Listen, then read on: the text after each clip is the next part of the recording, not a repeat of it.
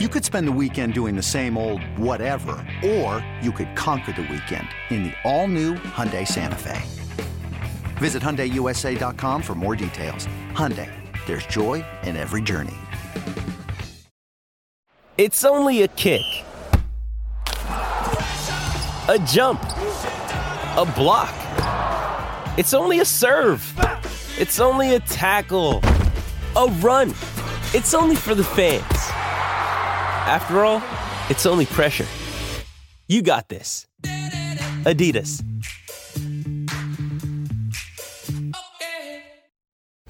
When you're a 415er, you're all about your San Francisco 49ers. And this is where you need to be for news, analysis, and more. Welcome to the 415ers, hosted by Evan Giddings and Mark Grandy. What is going on, everyone? Welcome into another edition of the 415ers podcast, 3 times a week, Odyssey Sports Podcast Network. Evan Giddings with Mark Grandy, as always. Merry Christmas, Mark. I see you're in the holiday mood. 'Tis the season. How we doing, man? I'm doing well. Yeah, if you're watching on YouTube, you see I got a Santa hat on right now. Recording this on Monday, day after Christmas, but still in the holiday spirit. Hope you had a good holiday time. Evan, I know I had a lot of fun as well, and I hope all of our listeners got to enjoy some time with their family and gather around the living room watching some Niner football in their 8th straight win. We got a lot to talk about, but it was a good weekend for 49er fans. Yeah, that was a great weekend for various sports fans for the most part. I mean, I'm rocking a Jordan Poole shirt. They won on Christmas Day. The 49ers took care of business against the Washington Commanders on Saturday. Pretty good Christmas Eve gift for those of you out there. 37-20, the final score. As Mark mentioned, 8 straight victories for the 49ers. They still remain in the 3rd seed in the NFC because of those pesky Minnesota Vikings that Mark loves so much. 60-yard game-winning field goal. They come through in the clutch. I don't know what it is about them. Well, Greg the Leg, the new one. Joseph was a carpenter and apparently a kicker. But the 49ers did what they had to do. And Mark, it was a game that, was relatively close in the first half. It was tied in the half, but it was the first time in, I don't want to call it the Brock Purdy era, but since he's taken over, that we saw some sort of, resistance against the 49ers, because it's the first time that I felt like there was a game in the balance sort of midway through. Obviously, the second half, the Niners blew them out of the water. They really capitalized on every mistake that the Commanders made, scoring 30 second half points. But Mark, were you at all surprised? This is kind of where I want to start, because as much as the 49ers have locked in, they've been dominant, especially over these past, let's call it 3 3/4 games with Brock Purdy. Were you at all surprised that there was a Washington team on Saturday, at least in the first half, controlled the ball for 21 minutes as opposed to the 49ers 9? Well, that was always going to be the strategy for Washington. If they had any chance of winning this game, they were going to shrink the game. They needed long possessions, and they needed maybe to get some lucky stops with a 3 and out. Maybe they gave up 1 first down, then to get the ball back. They needed to possess the ball, and it worked for them in the first half. But the issue is, against a Niner team like this, who isn't really going to break off too many 70-yard plays. We did see a Ray McLeod 71-yard touchdown run, which is rare. And then we ultimately did see a couple of long George Kittle touchdowns, which we'll certainly get to in a little bit. But generally, Evan, this is a Niner offense that isn't going to hit you with those back-breaking deep plays. They're going to be kind of a dink and dunk offense. They'll get, a 15-yard chunk every so often, but they're going to be possession-based. And as a result, it becomes hard if your strategy on the other side is just try to possess the ball. It's going to be difficult because that's the Niners' strength as well. I mean, we talked about it leading up to this episode. These are the top 2 teams in time of possession in the NFL. So the Commanders did a great job at that in the first half. And I think to answer your question, yeah, I was a little surprised, but considering how stark that difference was in the first half, you kind of look at that halftime box score and you think, all right, what might change in the second half? For me, it was those possession numbers. And ultimately, the Niners did have some big plays as well that maybe kept the possession battle on the Commanders' side just a little bit. But the Niners had the ball a lot in that second half. They scored a lot of points. They They fell short of the end zone a handful of times. I think some fans probably frustrated by all the Robbie Gould field goals, but still, you scored 30 points in the second half, and really you came out with it. So I think despite the fact that I was a little surprised by those possession numbers by the Commanders in the first half, I also kind of felt a strange level of calmness going into the second half, because I felt that there's no way those numbers were going to stay the same. And if the Niners could even just get to even possession in the second half, they were going to be able to score more points and convert more often than Washington did. And that is what happened in that second half. And the Niners run away with a 3-score victory. No, that's a good point, because, again, maybe it was a little more prolonged this time against Washington, but it's been that inevitable boat racing that's coming for the 49ers. If they were even through half, and then out of the half, George Kittle gets, 34-yard touchdown catch. And then where I think the game changed, Mark, was it was about 5.5, but Riverboat Ron Rivera decides to go for it on 4th and 1, or probably less than that, deep in his own territory, and doesn't get it. Now, there was some, I don't know, controversy over whether the ball was spotted, where it wasn't. Regardless, Washington did not get the first down. And then 2 plays later, diddle, Kittle down the middle, and the ball game's over at that point. It does put into perspective for me a couple of things, and I also want to bookmark that conversation about Robbie Gould and the amount of kicks that he had to take, because I think it is a little interesting. But this offense for the 49ers, like, how do you slow it down? How do you stop it? Because it doesn't appear that on the surface level, it's one that immediately is going to jump out to a 21-point lead, although potentially could. It's more so a matter of, like you said, there's an air of calm surrounding this offense, that it's not a matter of if they're going to score points consecutively or in bunches. It's just a matter of when.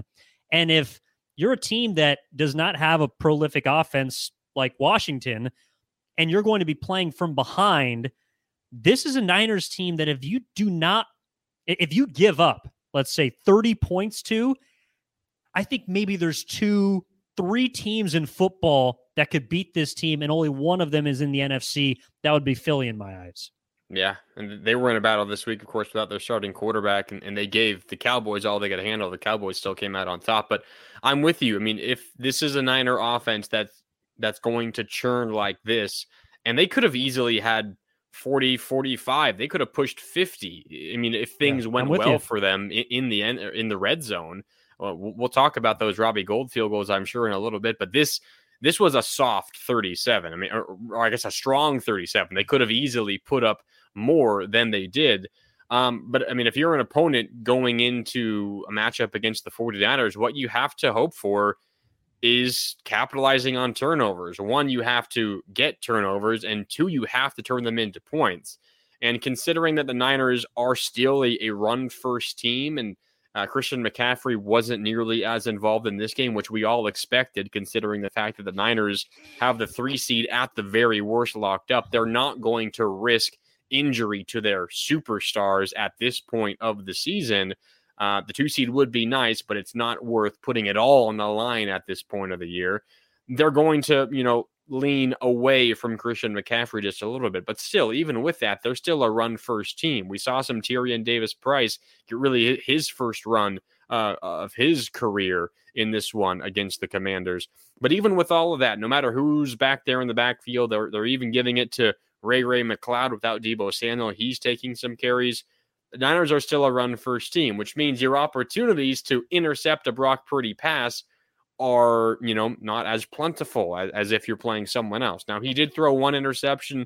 It wasn't a perfect throw to Juwan Jennings, a little bit behind him, a little bit low. Juwan Jennings, though, unfortunately, while he's trying to catch it, just pops it up into the air perfectly into a Commander's chest that turns into an interception.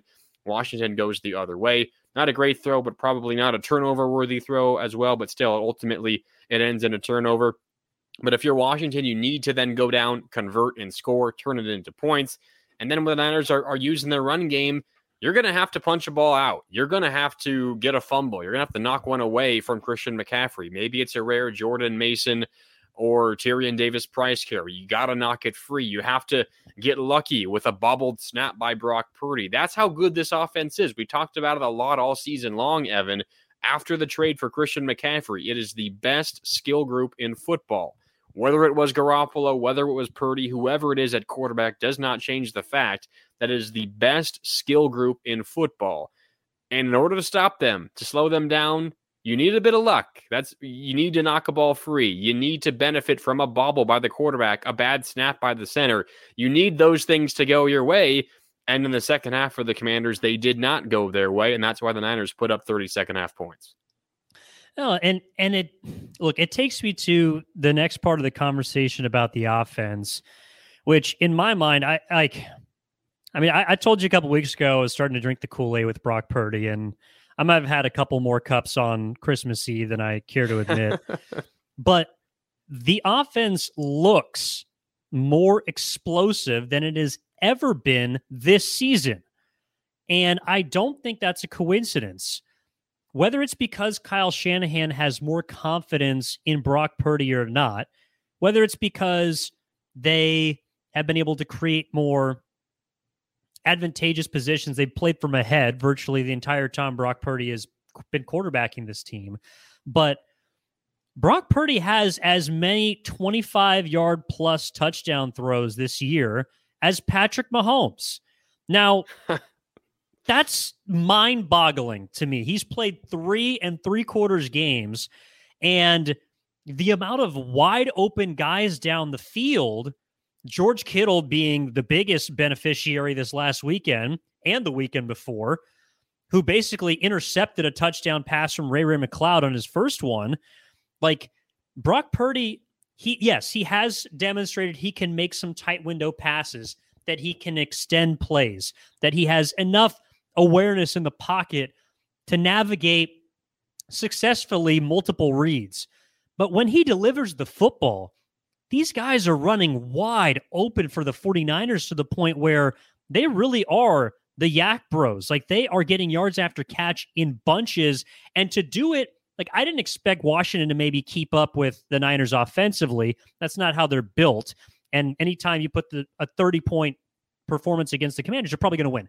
But the thing about it is, I didn't expect the Niners to be able to move in the second half, slice through butter with a hot knife the way they did against this Washington team that, as we discussed, has been probably a top 5 unit to this point this season, and also got arguably its best defensive player back this week in Chase Young. Brock Purdy and that offense had its largest output of the season, and it was against Washington. I was impressed. I was blown away. And like we said earlier, it could have easily been more. I mean, they should have been in the 40s, considering all the field goals that they took. Something that we probably should have mentioned on, our preview episode last week when we were getting ready for this Christmas Eve game was, we talked a lot about Jonathan Allen and Daron Payne and, Chase Young making his season debut and how good they are up front defensively and how good their pass rush is, specifically from the interior of the defensive line. We probably should have said something along the lines of, well, how do you counter a great pass rush? It's get the ball out quick. And that's what this Niner offense is right now. And it's what Brock Purdy is doing well. That's what Jimmy Garoppolo did really well as well. A quick release. He's able to, lock onto his first read, sees him open, fire. It's out before any defensive, rusher can get to him unless there was a free rusher. The offensive line just needs to get a hand, to get a body on each individual rusher, and you'll be able to get a ball off, no problem. So the Niners did a great job getting their throws off quickly. They did have some longer developing plays. That first George Kittle touchdown was a long throw down the middle of the field. His second was a big catch and run, as you mentioned, showing off the yak for George Kittle on that one. But the Niners did a good job. You got to credit the offensive line as well. They protected Brock Purdy relatively well. But Shanahan, drew up a scheme that worked against this defense, which was, hey, Brock, get the ball out early, and we'll trust our weapons to be able to make some guys miss and, gain some yards, move the chains, and ultimately win the ball game. So I think you got to credit the game plan for the 49ers led by Kyle Shanahan. They identified the strength of that defense up front. The weakness is the secondary. It's not a bad secondary by any means, but when you compare it to the front, it's not nearly as strong. You trust your elite playmakers on those one-on-one matchups. They'll make a guy miss. You'll move the chains and get first downs. So I think a good game plan for the 49ers, but a game plan means nothing if you don't execute it well, and the offense certainly did. Purdy deserves credit for that, for leading that charge, of execution, and then those skill guys deserve credit for winning those matchups and allowing, the offense to look explosive despite the fact that they ran a lot of quick developing plays, and then the offensive line for doing their best to limit that elite pass rush of the Commanders. All parts of the offense, maybe except for some red zone offense, all parts of the offense deserve kudos. Hey, it's Kaylee Cuoco for Priceline. Ready to go to your happy place for a happy price? Well, why didn't you say so? Just download the Priceline app right now and save up to 60% on hotels. So whether it's Cousin Kevin's Kazoo Concert in Kansas City, go Kevin, or Becky's Bachelorette Bash in Bermuda, you never have to miss a trip ever again. So download the Priceline app today. Your savings are waiting. Go to your happy place for a happy price. Go to your happy price, Priceline. When you need mealtime inspiration, it's worth shopping Kroger, where you'll find over 30,000 mouth-watering choices that excite your inner foodie. And no matter what tasty choice you make, you'll enjoy our everyday low prices, plus extra ways to save, like digital coupons worth over $600 each week. You can also save up to $1 off per gallon at the pump with fuel points. More savings and more inspiring flavors make shopping Kroger worth it every time. Kroger, fresh for everyone. Fuel restrictions apply. This is the 415ers podcast coming at you 3 times a week on the Odyssey Sports Podcast Network with 95.7 The Game. You can follow us on social, 415ers, personal tags, eGittings10 for myself, Mark Grandy, Mark with a C, Grandy with an I for Mark. If you want to follow us on Twitter, Instagram, all the rest, download, rate, subscribe. We much appreciate it. Well, that takes us to the next part of the conversation, and I'm just going to kick my feet up for those watching on YouTube, because that's kind of what Kyle Shanahan seemed to be doing during the second half of the football game against Washington. And a lot of that was because of the score, the lead, and honestly, just the success, the sheer efficiency of his offense. But the one area that I keep coming back to that I was thinking about this weekend, Mark, was the red zone, because 37 points is certainly nothing to scoff at. And it is a great sign that this offense for the 49ers has been explosive, downfield, chunk plays, quick striking, far different than when it was led by Jimmy Garoppolo or formerly Trey Lance, however unfairly that is. But they weren't great in the red zone. And honestly, looking back over the past few weeks, they haven't really been that great in the red zone. So I don't necessarily think they need to be, but the idea that the red zone issues for the 49ers are all of a sudden gone is a little bit of a myth at this point, just because Brock Purdy somehow, some way has been able to, cloud over the fact with his deep touchdown passes that they haven't been able to execute as much inside the red zone, especially inside the 10. So when Robbie Gould takes 3 field goal opportunities off of 3 possessions, 2 of which due to turnovers, I do think that is, even though not in the arc of this game, a red flag, that is something that I'm paying attention to, and I think 49ers fans should pay attention to as well. The last couple of weeks against Las Vegas and Arizona, 2 teams that are, simply put, not very good, they should be able to at least demonstrate some better efficiency in the red zone, because they will absolutely need to do that in the playoffs. Yeah, absolutely. You're right. I mean, against a better team, and those field goals, might come back to bite you. I mean, it was towards the end of the third quarter. The Niners were up 21-7. Washington drove down the field. It was a Taylor Heineke to Terry McLaurin quick 3-yard touchdown. Made it back to a 1-score game late in the third quarter, 21-14.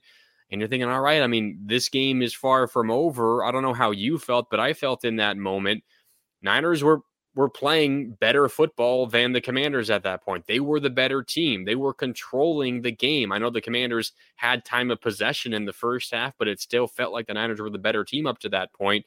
And you felt like the scoreboard wasn't fully, indicative of how well they were playing. They were only up 7. They get the ball back. They need to go down and score at least a field goal. And they drive down. There was a really great pass to Brandon Ayuk. It was a relatively short pass, but he took it 54 yards all the way down to the 6-yard line. So you have a 1st and goal from the 6. You run McCaffrey, he gains a yard. Purdy is sacked when he runs out of bounds for a loss of 4.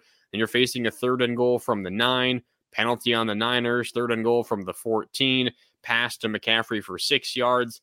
And then a 26-yard field goal. So the drive stalled out there. They do score. You got to credit Purdy on the offense for getting down in position to score and making it a 2-score game again, but you really wanted a touchdown. Instead, you're up by 10 as we move into the 4th quarter. Then the offense, gets the ball right back after a turnover. A Nick Bosa sack. He stripped Taylor Heineke, and it was recovered by Jordan Willis, who had a fantastic game. And the Niners already in really great field position at the Washington 21. They get all the way down to the 6-yard line before a penalty pushes them back to the 11. Later, another Robbie Gould field goal, and he would tack on another one later as well. So for the 49ers, you had an opportunity to really deliver the final nail in the coffin multiple times late in the 3rd, relatively early to the middle part of the 4th quarter. Again, still it didn't really matter. You won by 17 points, a 3-score game. But this could have been a 25, perhaps a 30-point lead midway through that 4th quarter. And ultimately, it was still potentially alive for the Commanders, albeit a really, really low chance. But the Niners did miss an opportunity to absolutely and totally put this game away. And to your point, say you're playing a game against the Eagles or even the Cowboys in the postseason. Say the Cowboys beat the Vikings and you host the Cowboys in the 2nd round of the postseason at Levi's. They're a better team, certainly, than the Commanders. At least the season up to this point does seem to suggest that. You've decide or you end up going for field goals and you keep it a 10-score game instead of a 14-score game, a 13-score point game instead of a 21-point game. Ultimately, that could come back to bite you. So I think that's an area where if the Niners, coaching staff, before they head into their next game and as they get ready for tougher opponents in the postseason, that is the one thing they really need to hammer down. Because to your point, it's not just a 1-week thing. This has been kind of an evolving situation throughout the entire offseason or through the entire season. Probably the first time it's really reared its head for Brock Purdy in this offense, but it has been an issue, relatively speaking, for this offense for much of the season. It's kind of the last box that I feel like they need to check for me to have the utmost confidence in them if they had to go to Philly, or I would still favor San Francisco over a Dallas team, but to me, the Cowboys would be the 2nd biggest threat in the NFC. So it'll be something to keep an eye on for sure. But the reason that, of course, you aren't really worried about them not capitalizing on every offensive opportunity is because of how damn good their defense is.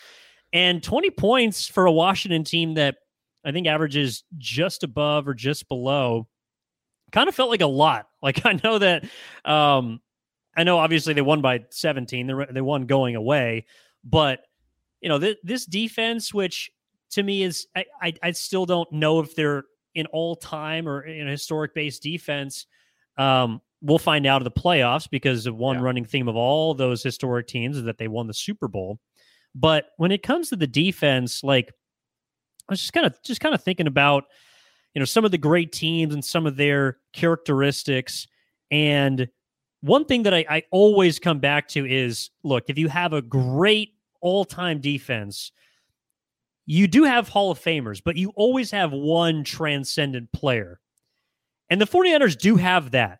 I don't know if they have multiple Hall of Famers on defense, but they got one. And his name is Nick Bosa. And another day, another couple of sacks. He's up to 17.5 this year. To me, check off DPOY. That's not even a question at this point. So where my mind started going, Mark, was, well, if you're a top team in football and your best player is playing at his best, shouldn't that player be in the MVP conversation regardless of position? Now, Lawrence Taylor, and there was a D tackle from the Vikings in the 70s, I believe, are the only two defensive players to win the MVP. But George Kittle brought it up after the game, and I think it's completely fair because right now, I don't know if Nick Bosa is, he's not number one. But if you're looking at a Jalen Hurts-led Eagles team, Jalen Hurts is their MVP candidate. Maybe he takes a hit because he's playing or not playing these last couple of weeks. Mahomes is up there. Josh Allen is up there. I think that if you're looking at everyone else, Nick Bosa has a seat at that table when it comes to being a top 5, I would say top 4 MVP candidate because he is the best player on a team that has legitimate Super Bowl aspirations. And he's the driving force of the best defense in football. All of that combined is why I think he right now has moved from DPOY automatically into the MVP race. Yeah, that's a really good point that I hadn't really thought about. Just doing some research as you were talking there. You're right with Lawrence Taylor. He won in 86. The other was Alan Page as a D tackle in 1971. That was my second guess. By the way, one special teams player did win NFL MVP. Don't get me started, dude. He beat Dan Fouts in the strike-shortened season. It was unbelievable. Was it Mosley? Mark Mosley, place kicker in 1982. Don't get me started. That guy missed extra points. You can't be an MVP as a kicker if you don't win, if you don't hit extra points. I have to look through that season. That seems like a really interesting story. Oh my God, dude. Yeah.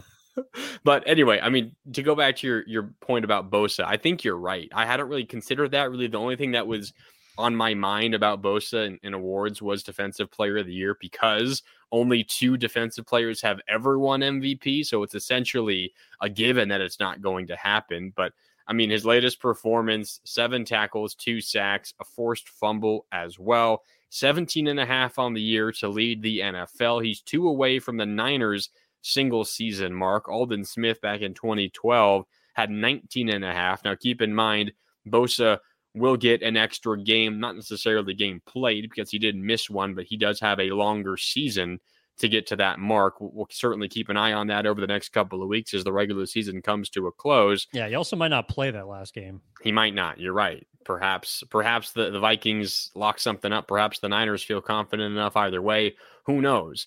But you're right. I mean, not only are the Niners one of the best teams in the NFL, but I think if you even get it a little more specific, Evan, the Niners defense is one of the best units in the league.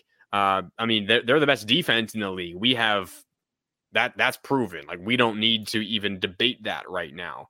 Are they a better defense than the Bills are an offense? Like, that's a conversation that you could have. So not only are the 49ers a top, 3 or 4 team in the league, but their defensive unit, which is led by Nick Bosa, might be the best just straight up unit in football. So I think to your point, Nick Bosa certainly deserves to be in that conversation because he's not having like a record-breaking NFL, type season. Like, if he breaks the single season sacks record across the entire league, maybe that would be enough to push him up to get some votes. And he's certainly close. He would need to have an incredible last 2 games, Evan. But without that, just the way that the NFL awards are given, I don't think he's going to have much of a chance, but he'll probably get some votes. I mean, he might be a top 5 vote getter at this point with the way that Jalen Hurts has been injured. Maybe he slips down some polls. I know there was a lot of noise for Tua. He's going to get very few votes, and he's now in concussion protocol again. Joe Burrow is probably going to sneak in and get a handful of votes. Yeah, Patrick Mahomes, Josh Allen will probably be 1 and 2, would be my guess. But Nick Bosa certainly deserves some votes. He'll get some votes, but I think it'll probably end there. Yeah, no, I'm with you. I don't think he's going to win MVP just because that's not really how the award is done anymore. And I would also like to motion for the MVP award to just be the quarterback of the year. Like, that's the way it's treated. I mean, it's the most valuable position in football. And so if we're not going to consider other positions, then it should just be quarterback of the year because, like, Derrick Henry had 2,000 yards last year and barely sniffed the MVP. Cooper Kupp rewrote record books for receivers last year afterthought. Like, Justin Jefferson is probably the best player on the Vikings, and they're an 11-win team that somehow keeps pulling rabbits out of hats. He's not going to be in consideration. So let's just go ahead and make the MVP a quarterback. Maybe Greg Joseph should win NFL MVP in honor of Mark Mosley, you know? That's a fair point, Mark.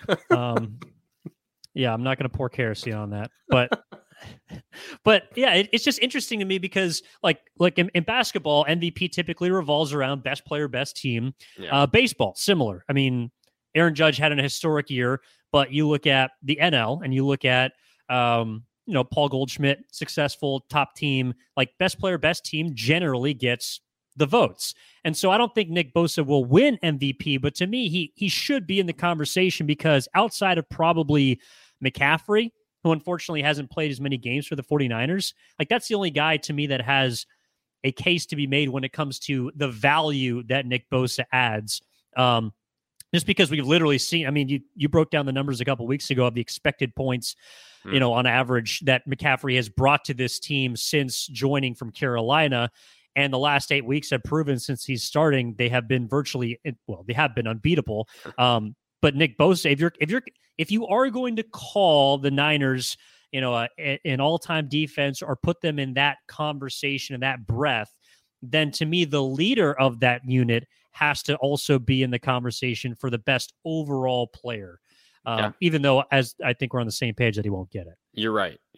I will say the one number that I think Christian McCaffrey would have if we were to have an actual MVP of the Niners debate, the one thing that Christian McCaffrey fans would point to is, well, they're 8-0 when he starts on their team.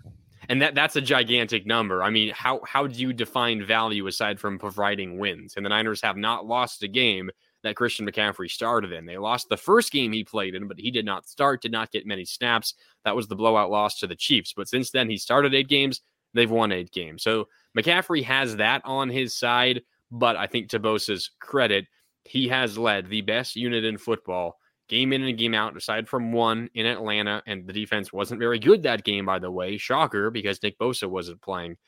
So both have their arguments. But I'm with you about Bosa. I think he deserves a little bit of MVP hype that he's not currently getting. The longest field goal ever attempted is 76 yards. The longest field goal ever missed? Also 76 yards. Why bring this up? Because knowing your limits matters, both when you're kicking a field goal and when you gamble. Betting more than you're comfortable with is like trying a 70-yard field goal. It probably won't go well. So set a limit when you gamble and stick to it. Want more helpful tips like this? Go to keepitfunohio.com for games, quizzes, and lots of ways to keep your gambling from getting out of hand. Why is it that with sparkling water, I'm always playing guessing games with what flavor I'm drinking? Is it citrus? Is it aluminum can flavored? Not sure. Sparkling ice, though, they really mean flavor. Like in-your-face flavor. Orange mango, black raspberry. Don't even get me started on the strawberry lemonade. Kiwi Strawberry slid right into my taste buds DMs last night and let them know who's boss. No subtleties there, and no sugar either. But it does have vitamins and antioxidants. Find Sparkling Ice at a major grocery store or club retailer near you. Sparkling Ice. Anything but subtle. This is the 415ers podcast. We appreciate everyone downloading, rating, and subscribing. 5 stars especially are appreciated. Those of you out there, shout out to you. Merry Christmas, Happy Holidays, Happy New Year. Mark is in the mood, as you can tell, watching on YouTube. He's got the Santa hat on. Evan Giddings, Mark Grandy with you, as always. And that's kind of the bridge that I want to use to get to our next question, topic of conversation, which is, I think that also around the time McCaffrey got to the Bay Area, South Bay specifically, that the 49ers got healthy. I think it was around the time Trent Williams came back. Shortly thereafter, you get, they got Elijah Mitchell back, who unfortunately got hurt. But you also get, a guy like Jimmy Ward coming back. You're getting some other pieces on the outside. The linebacking position gets a little more deeper with the emergence of Azeez Al-Shaair as kind of your third guy now. More recently, Eric Armstead. Armstead coming back, and Kinlaw even coming back, this last week, even though I think PFF had Jordan Willis, the second highest rated D lineman against Washington for the Niners. But that's kind of my next question, Mark, is like, are the 49ers peaking right now? And if you told me they were, I would totally get that. I guess the only concern I have is like, well, are they peaking too early? Like, I don't know how you really judge that, but I don't think there's another team in football that's playing better. Granted, they haven't necessarily, now looking back on some of their opponents, faced as tough of a schedule, but like the 49ers are playing the best football of any team right now in the NFL outside of maybe Kansas City. Yeah.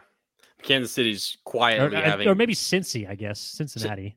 I mean, remember Cincy's really slow start? Everyone kind of wrote them off early in the year thinking, oh, last year was a fluke. You know, they're falling back down to earth. But, I mean, they're quietly moving up the ranks in the AFC, which is why, as I said earlier, I think Joe Burrow is going to get some MVP votes because they are playing, you know, really, really good football as well. I mean, the Niners, the Eagles, and the Chiefs probably have been the best teams in football over the last month and a half, 2 months.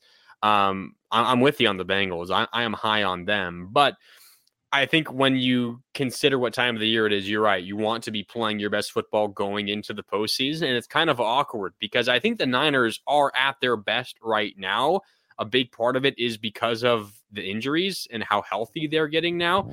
But it is also a little difficult, maybe a little awkward to say, well, they're peaking right now because they've already won 8 games in a row. Yeah. Like, if you've won 8 games in a row, generally you've already peaked. Like, you can't go higher than you currently are winning 8 games in a row. But to your point, considering the fact that they're getting healthier every single week, I mean, you mentioned Javon Kinlaw, who came back this week. Eric Armstead a few weeks ago, as you mentioned as well. Considering that, I think there's still a bit of room for this team to improve and get better. And you add in the fact that Brock Purdy is still getting his sea legs as a starting quarterback in the NFL, that Christian McCaffrey has only been here for half a season. The more all of these guys play together, I think the better that they can get. So while it may seem a little bit counterintuitive to say a team that has won 8 games in a row still has room to improve, I think the Niners are a unique set of circumstances. And I agree with you. I think they are peaking at the right time. There's still 2 weeks to go in the regular season before they get to the postseason. But I think this is a situation where, despite the fact that they've already won 8 consecutively, they do have room to grow. And that should bode well for them in the postseason and should scare some of their potential opponents. Yeah, no, it's interesting too, especially with kind of the question mark at quarterback in Philadelphia, because that's really the only team that I can think of that is in the same breath of the Niners in the NFC. I mean, you got 2 12-win teams in the AFC. Cincinnati's probably, third there. It's just interesting because, and hey, look, I mean, they also have an Deebo Samuel on offense the past couple of weeks, True. So maybe that's another level that they can use to get to. My only concern for this team right now, and it's probably nitpicking, but it just would be the red zone. It would be, an issue of maybe not capitalizing. But this is also the part about the 49ers that I don't know applies to any other team in football, which is there is such a thin margin for error against San Francisco. I mean, we saw Washington. They were in the game, even though we felt comfortable that San Francisco, despite being dominant in a time of possession, still also, had chances and still felt like they were in control. The second half, Washington made one mistake, basically. I mean, one error that the 49ers then flipped and turned into a 14-0 run. Like, if you give them a mistake, the 49ers, like many teams who are Super Bowl caliber, do, one quality that I feel like is rampant throughout all Super Bowl teams is they make you pay for when you make a mistake. And the 49ers largely do that because they don't give you many opportunities to turn them over. And they create so many turnover-worthy, runs or passes that if you give them just a couple, they are going to beat you, and they might beat you soundly. So for me, as much as I might get hung up a little bit on some of their red zone inefficiency this year, it seems to be outweighed by the fact that they play enough mistake-free football and they make opponents pay for the few mistakes that they do make against San Francisco, that it just comes out to be kind of like a net neutral when I'm looking at things that I might want to see more of. Yeah, it's a good point. I hadn't thought about it that way either, but I think I agree. I also wanted to jump back to something you said earlier. We're kind of talking about the team peaking at the right moment. You said, well, it's also maybe you look back on it now, who have they really played? Some of the teams that they've beaten recently have gone on to, lose their last handful of games. Like the Seahawks simply can't win football games anymore. The Saints, Miami, that's a really good one as well. The Saints are kind of, they're kind of in a middle area right now. But it's like what we talked about on our last episode, previewing this game, entering this week, week 16, opponents the week after playing the 49ers were 0-12. Well, you can add another one in the loss column. Opponents now 0-13 the week following playing the 49ers, as the Seattle Seahawks, despite having that mini bye after their Thursday night game in Seattle against the 49ers, they got pummeled by the Kansas City Chiefs. Certainly not an embarrassing loss. The Chiefs are the better team by a mile at this point of the year, but still 0-13 opponents the week directly after playing the 49ers. So I think, to your point, maybe the Niners haven't had the toughest schedule recently. They have beaten some, quality teams, some decent teams during this stretch. But also, when you look back at it, I think you kind of forget the fact that when teams play the 49ers, it takes them a while to recover. The Niners beat you down physically, that you are not as prepared, not as ready to compete 6 days, 7 days, 8 days later, whatever it is. And that's a big reason why teams, after they play the 49ers, lose. And as a result, the Niners' schedule after the fact might not look as good as you considered it to be in the moment. So I do think there's a bit of a middle ground you need to consider when you think about the teams the Niners have beat, because a big reason, in my opinion, why teams are struggling, in the present is because they recently played the 49ers. It's kind of a bit of a give and take there, but I think there's some truth to that as well. No, I think you're onto something. I see what you're saying, is that they, in a way, kind of hurt themselves by hurting other teams. True. When it comes to their strength of schedule. I mean, right now in the NFC, based on the way teams are now and their records, of course, strength of schedule fluctuates every week, but the 49ers have had, according to strength of schedule, the easiest schedule in the NFC. That is a fact. And so I do think there is a middle ground, and a lot of that is self-created, but it's also something that I think is going to be a topic of conversation more so come playoff time, of like, how tested are the Niners really? And we can dig into it more in the next episode, but it's something I definitely want to note and keep an eye on. Mark, I know we're doing this on Monday, dropping it a little bit later, but do you have a game ball from Saturday? A game ball for me, guy we talked about earlier, I'm going to go with Nick Bosa. Phenomenal again, had a couple of sacks, a forced fumble that came at a big moment. The Niners turned into points as well. Nick Bosa, as we talked about, the best player on this Niner team, the best player on the best defense in the league, perhaps the best player on the best unit in the league. Nick Bosa deserves a game ball this week. Yeah, I'm kind of with you there. That's going to be mine. Although I did my soliloquy earlier, so I don't really feel like I kind of need to. It seems like on defense we kind of alternate between the two linebackers of Fred Warner and Dre Greenlaw. Fred Warner had 13 tackles this week. That was pretty impressive. But I guess if I had to go a different direction, it'd be George Kittle. Yep. George Kittle actually did set a personal record this week. He now has 7 touchdowns on the season. That is a career high for him in a single season. And 4 of them in the last 2 games. So he's reestablished himself, I should say, as a top-tier tight end. May or may not be leading my fantasy team to the final. Who's to say? But George Kittle would get my game ball just because of how much of a safety blanket and dynamic yards after catch threat he has demonstrated himself to be each of the last 2 weeks, more so this week than last. That will do it for the 415ers podcast this Monday on Boxing Day. What's up, Mark? I do have one more thing before we do wrap. It'll take a couple of minutes. So in the holiday spirit, if you're watching on YouTube, I have my Santa hat on. The Niners communication staff, they send out game notes after games. And this week they decided to split it up into categories related to famous holiday sayings. So I want, pun related. They're fitting their players' names into it. So I want to read them to you, and I want you to choose your favorite Niners holiday related pun. Okay, Evan? So there's a bunch of them. So stick with me. Yep. You don't sound very happy about this. No, sorry. I'm enthralled. The first one, Jingle Bell Brock. Jingle Bell Brock is the first one. After that, we have Yourself a McCaffrey Little Christian. That one you can tell they spent a long time thinking of, and they just simply couldn't find anything better, and they just went with it. Not going to be the winner, I can guarantee you that. Ray the Red-Nosed Reindeer. It's a good one. That's an early leader. After that, Sweet as Kittle Canes.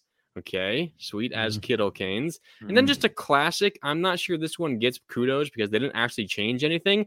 Little Saint Nick.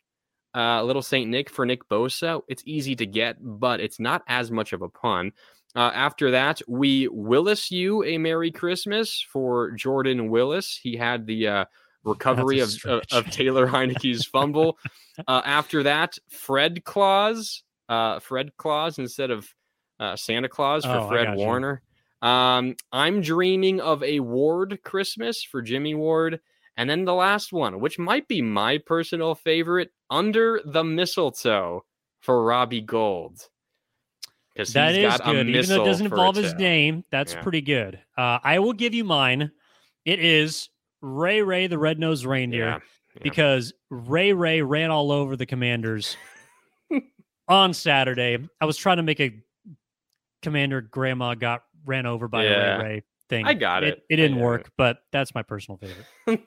I like that one too. I think I'm going to go with the mistletoe for Robbie Gold. That's my favorite. Well, we appreciate all of you tuning in the day after Christmas. The weekend was fantastic for the 49ers. 8 straight wins. They remain in third place in the NFC, a game back of the second seed. They got the Raiders upcoming this week on New Year's Day, so that'll be interesting, certainly from a Bay Area perspective, formerly, I should say. But we'll be coming at you on Wednesday.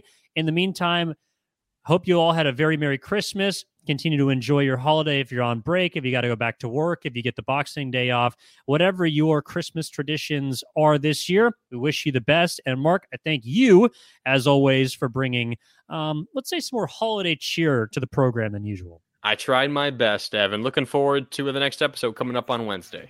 All right, we'll talk to you guys next time. Make sure to download, rate, subscribe. This has been the 415ers podcast on the Odyssey Network.